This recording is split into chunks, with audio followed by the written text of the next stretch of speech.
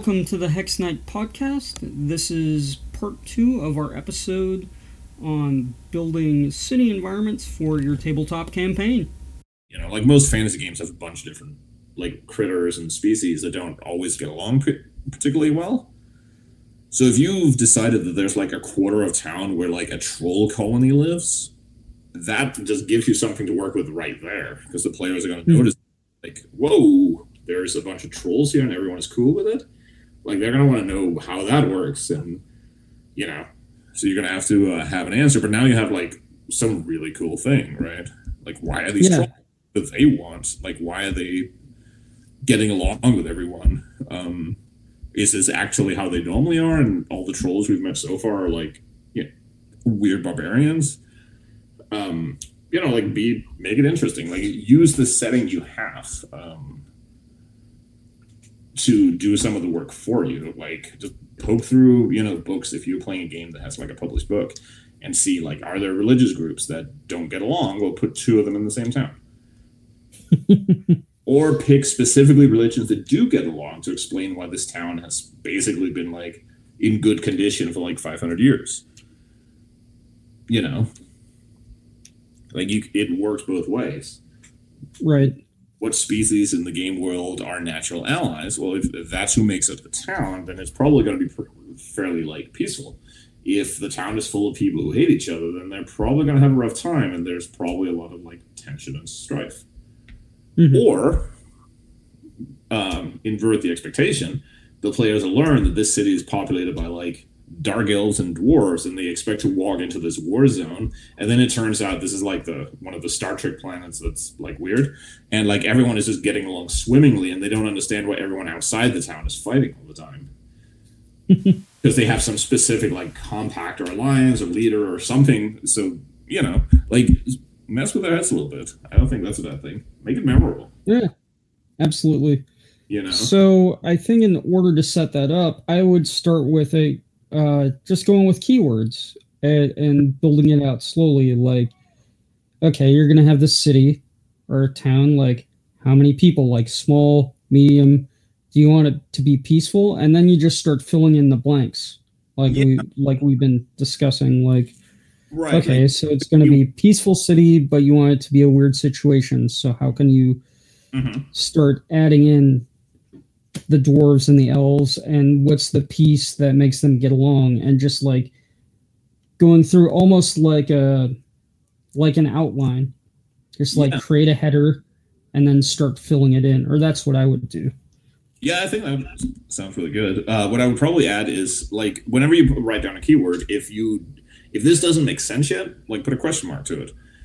You know, every couple of keywords, step back and start drawing lines between them. Which ones relate naturally to each other? And again, if those relationships seem like they need an explanation, put a question mark, and then go back and fill out the question marks. You know, like, you put a question mark next to the dragon that you want in the sound, because that needs some story. Like, okay, so let's go back and add a couple more keywords to it. So we write in, like, a dragon priesthood. Well, okay, now our town looks a lot different. You know, just kind of fill it out. Like, you know, it's almost like a brainstorming in a corporate meeting, except you're actually getting results and you want to be there. You know, well, something you're excited about, not. Right. You're not spending 20 minutes while somebody on the phone can't figure out how to mute their phone. Right. But yeah, I mean, so I think between that and either just stealing a map online or just abstracting out the map, I think you can kind of focus on, like we started with, like, what gets intimidating about creating a city is, like, all the druid detail. But that's probably not what makes it interesting. What makes it interesting is all of this stuff. Who wants stuff to be done? Who's angry at who? If I go into town and start hiring out my services, like, was this whole town, like, precariously balanced between all the different power factions? And now that the players are here, they just, like, took a dump all over that balance? You know, that's now things are happening. Like, whether that results in the city burning down or embracing a golden age, or, you know, or it just means that the mayor gets assassinated and somebody else takes power. Like, cool little, if the players are involved in stuff like this, like, they're going to remember. Like, that's, you know, like, super cool stuff. Yep.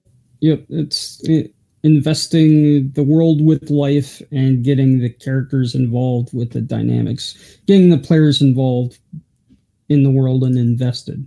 Yeah, absolutely. So that they actually care and don't do a bunch of stupid nihilistic stuff, chaotic stupid. Like, and I think too, even if you're playing a game like nowadays, like the idea of open world games is like a kind of a buzzword, and even if your game isn't super open world, like you may still have overarching story plots that are going on. The city might be just parts of that. Some of the stuff here might just be side activities, or you may build your main plot may still take place in the city, but you have this like a rich backdrop it takes place against. I don't think you have to like have everything be player definable and player responsive. If that's not what you want with your game, but I think leaving it kind of open ended in this way can only work to your advantage. Yeah. I mean, you can have players or places that players just will not have access to. Goes back to one of our rules where the game master can just say no.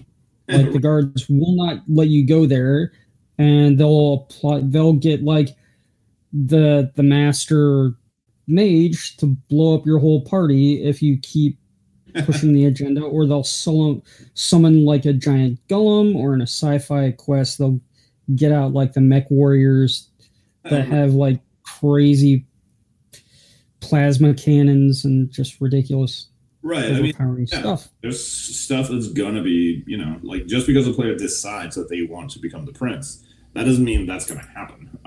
Now, depending on your game, it may, and sometimes it's a balancing act, right? Because you want to let the players have as much freedom to do things that are reasonable. But at the same time, sometimes I think it's okay to just say, you know what, this isn't going to play out the way you're wanting it to.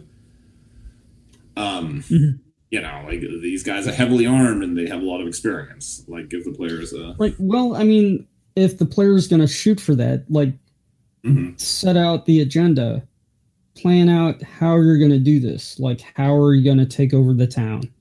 Yeah, and in that case, that should be part of the conversation, right? Yeah. Well, not even just like the game. Like, all right, the game master set up this open world thing, and you're gonna try to subvert things. Like, it's on you now, and the game master has to like manage the reactions of the city and the reasonable reactions of the leadership of the city. And so, like I said, like the players then are in the driver's seat. And they can't just expect to like roll through guns blazing and just right take over a full organized community, because they've already faced other challenges. I'm sure they've dealt with other stupid adventurers. Right. But then you also leave it up to the players. Like, let's say that the game becomes about like, we want to run this place. Well, cool. So who are you going to make allies with, right? Who are you going to eliminate? Now you suddenly have this whole like almost like a strategy game thing. Like, you're basically like the fantasy mob or whatever. Like that could be really cool too. But again, like same sort of idea of just having this like living, breathing city with really like not that much work, And bear in mind, all of these things can be done gradually. You don't have to have everything sorted out. When the players arrive in town, where do they go? Well, they go to the merchant quarters because they need provisions, need weapons, and they need the message that they were paid to deliver, was to a merchant. So you detail that area and how that works. Maybe a couple of sessions down the road when they've been embroiled in like a fight between two merchant guilds, they want to go make connections to the thieves in the underworld. Okay, so now I'm going to add some keywords and figure out how that works and how that connects. You can build it out gradually. You don't have to. I think there's an advantage to having stuff done ahead of time, obviously. But I don't think you need to. Again, like a lot of what we talk about is just pulling away the like the barriers, right? Right. Especially if you're new, you're trying to do this for the first time. Like, don't feel that you have to do a giant metropolis either. One of the last previous campaigns I had run, the whole thing took place in a town of like 300 people. Like, you could count the individual houses on the map that we had. That was how small the town was. And it was perfect. It fit a very, like, low-powered, low-fantasy game with this very, like, just person-to-person thing. Like, you could point on the map and say, yeah, this is the room my character's renting is on the upper floor of that building. Nice. So you can go really small. That changes the details a little bit. You're not going to have a wizard's guild in a town of 300 people. You're going to have the wizard. Mm-hmm. What, you show up to town and you want to learn new spells. It turns out the wizard in town is like basically just an apprentice who ran away, but he is the wizard in town because he's the only one who can cast a spell. Right. Just trust your setting and treat your setting and game world realistically. And I think a lot of these questions sort of answer themselves, right? Yeah. And you avoid that situation because I think every game group has that one person who is pretty sharp and pays attention to things and will absolutely notice if something doesn't make sense. Now, they may complain about it or they may go, okay, it's a game, but they're still going to notice, like, my face-to-face group now has a person like that who will absolutely notice if something doesn't make sense. And I actually we were playing Warhammer Fantasy Roleplay with a couple of people. This was the first time I played with a guy. And I had just grabbed, because I wanted like a very simple adventure, because it was going to have multiple people who had never played before. So I just looked through some old issue of White Dwarf magazine, and I grabbed this little adventure about some knights who were like heisting people at a bridge. The problem is the adventure makes no sense whatsoever. I was gonna say like that the Warhammer Fantasy Roleplay doesn't really lend itself to reason. Yeah, it's pretty silly to begin with, and the scenario didn't help anything with that because there's a bunch of stuff like the knights are supposed to have been there for like decades, but nobody has like done anything about it, and it's just like nothing makes sense. And he picked it up like instantly, so I ended up having to like change the plot around. It was like a magical curse and a bunch of like weird shenanigans just to make the adventure work. So take a little moment to think these things through and make sure your world like actually makes some sort of conceptual sense. Or right, if it doesn't make sense, then embrace that. Like, just tell them like, yeah, that's really weird. I wonder why it is that way. Yeah. So the world is strange. Like, people keep building houses in floodplains in our scientifically advanced society, so people in your game world aren't necessarily any more clever than we are. Right. The last tabletop game I got a chance to play was Troika. And that game thrives on that sort of thing. Right. I mean, like this multi-dimensional universe that's described as like this collection of intergalactic orbs that you can transport to, and everything is described in really vague kind of mystical ways. Mm-hmm. So it just kind of like allows your imagination to just take off. Because they're hinting at things without really defining them. And so all the players are just kind of, and the game master are filling in the gaps. It's just a different way to handle things. I got a kick out of that myself. Yeah. And sometimes that can be super fun, right? Just like everyone gets to riff off of each other. Oh, yeah. Doing crazy stuff. I did a one-shot game of Wushu, which I think we played once. The game we just kind of narrate out what happens and the more detailed. Right. Yeah. So the game started off as a 1920s like noir investigation. But that's where it started. By the end of it, because everyone kept like building on what was happening, they were on a ship in the Thames River in London, where a group of Nazis were trying to summon a T-Rex. Nice. That's amazing. Yeah, it was pretty awesome. I think, if I remember right, they were supposed to summon a demon, but there are no demons, although there is summoning spells, so they just end up summoning like an angry dinosaur. So the final part of the adventure was them like fist fighting Nazis while a T-Rex was like rampaging through the ship and trying to eat as many Germans as possible. Perfect.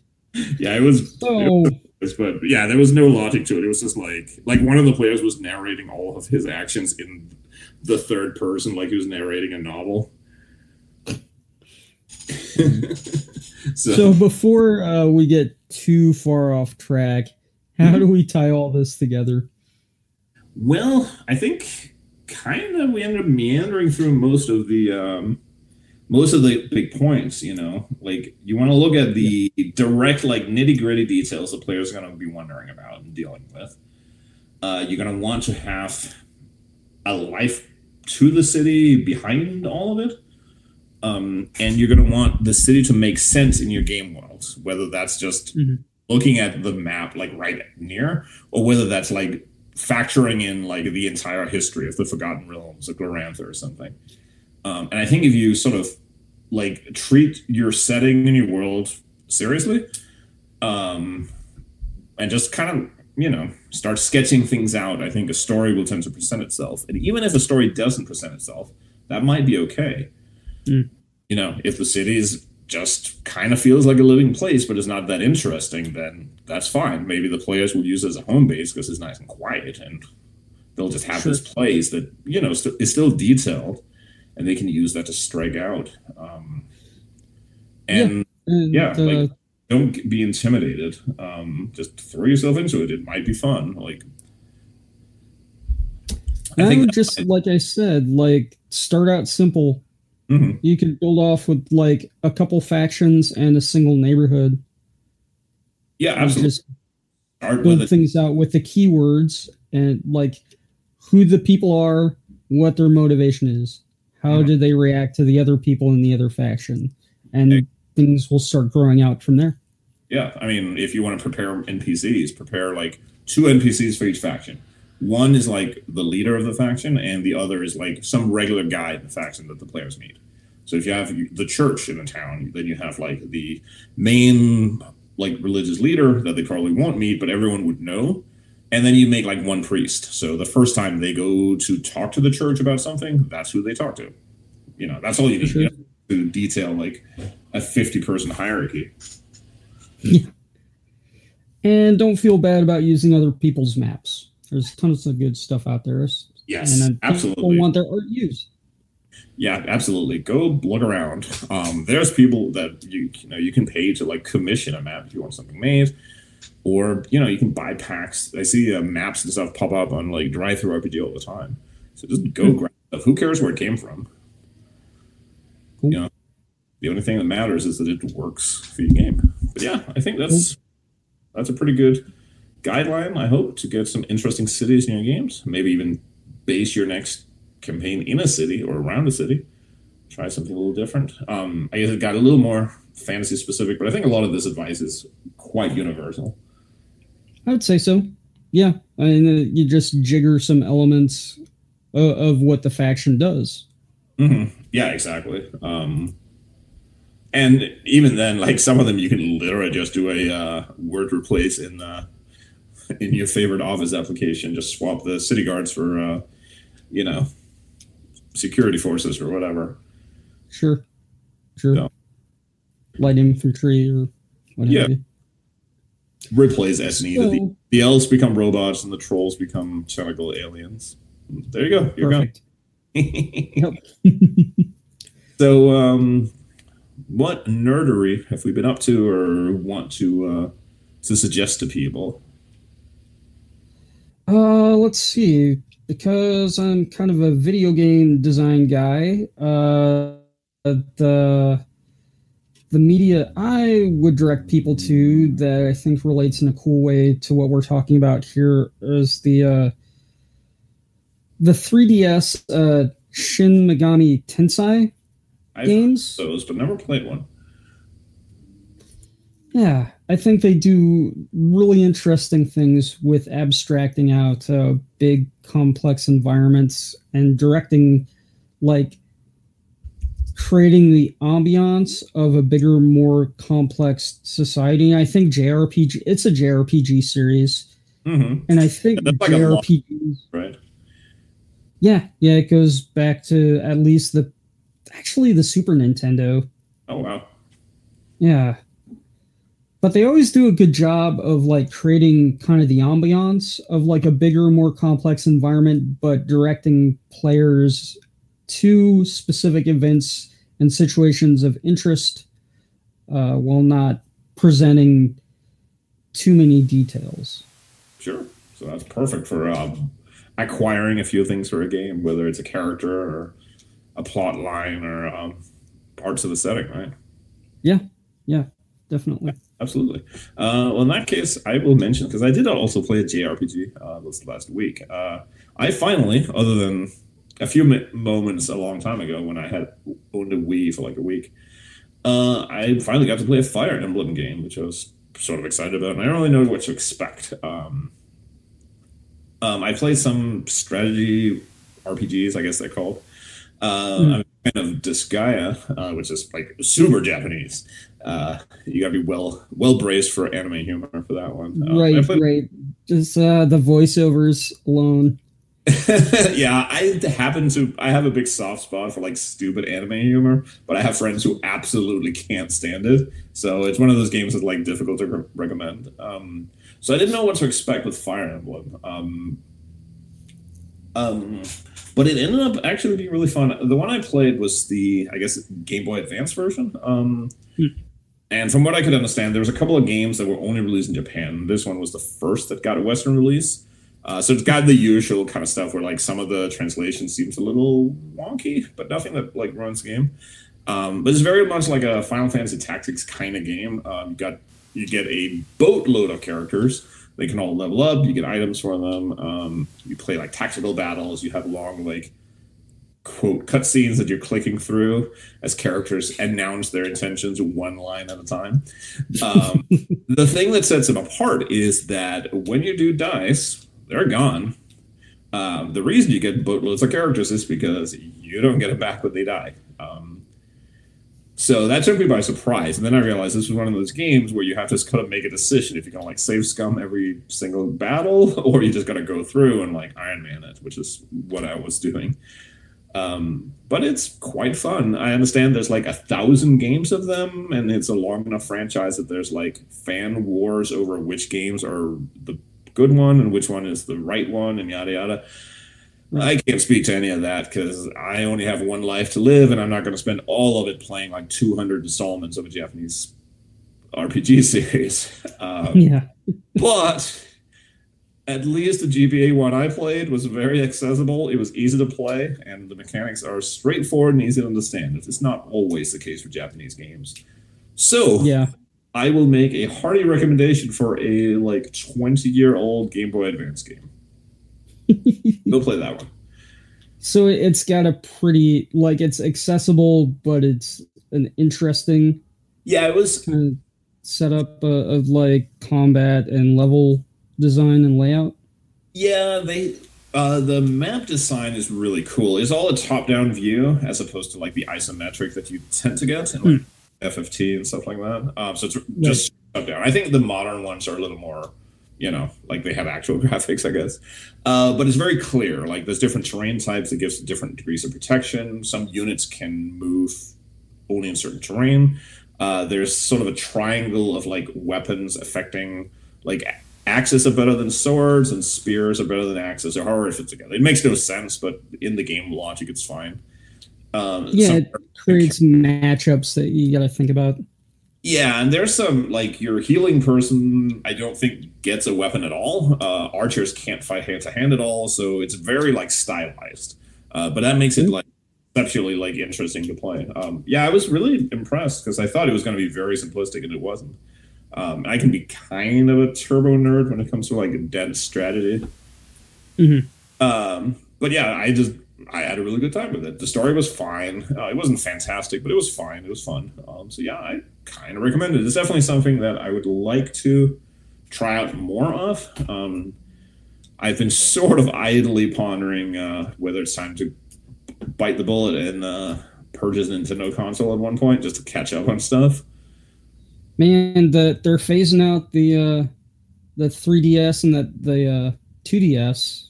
Yeah, for the Switch. So you could get one of those on the cheaper used, and they've got a great selection of all sorts of RPGs of all sorts. So. Yeah, that'll tide me over since I've been crying snot that the PS Vita is basically dead. Yeah. So, but yeah, so go check that out, and you might enjoy it if you have particular tastes. There's like 1,000 games, so just whatever Japanese Nintendo thing you have, there's probably one available for you. So, and they all seem to like dudes hitting each other with swords and permadeath. So, what could go wrong? Right. But that's my recommendation. Yeah. Well, I think that wraps things up for the week. So we appreciate everyone listening tonight, and we hope you have a great week. Yeah, I hope everyone have an excellent week, and we will talk to you soon. Bye.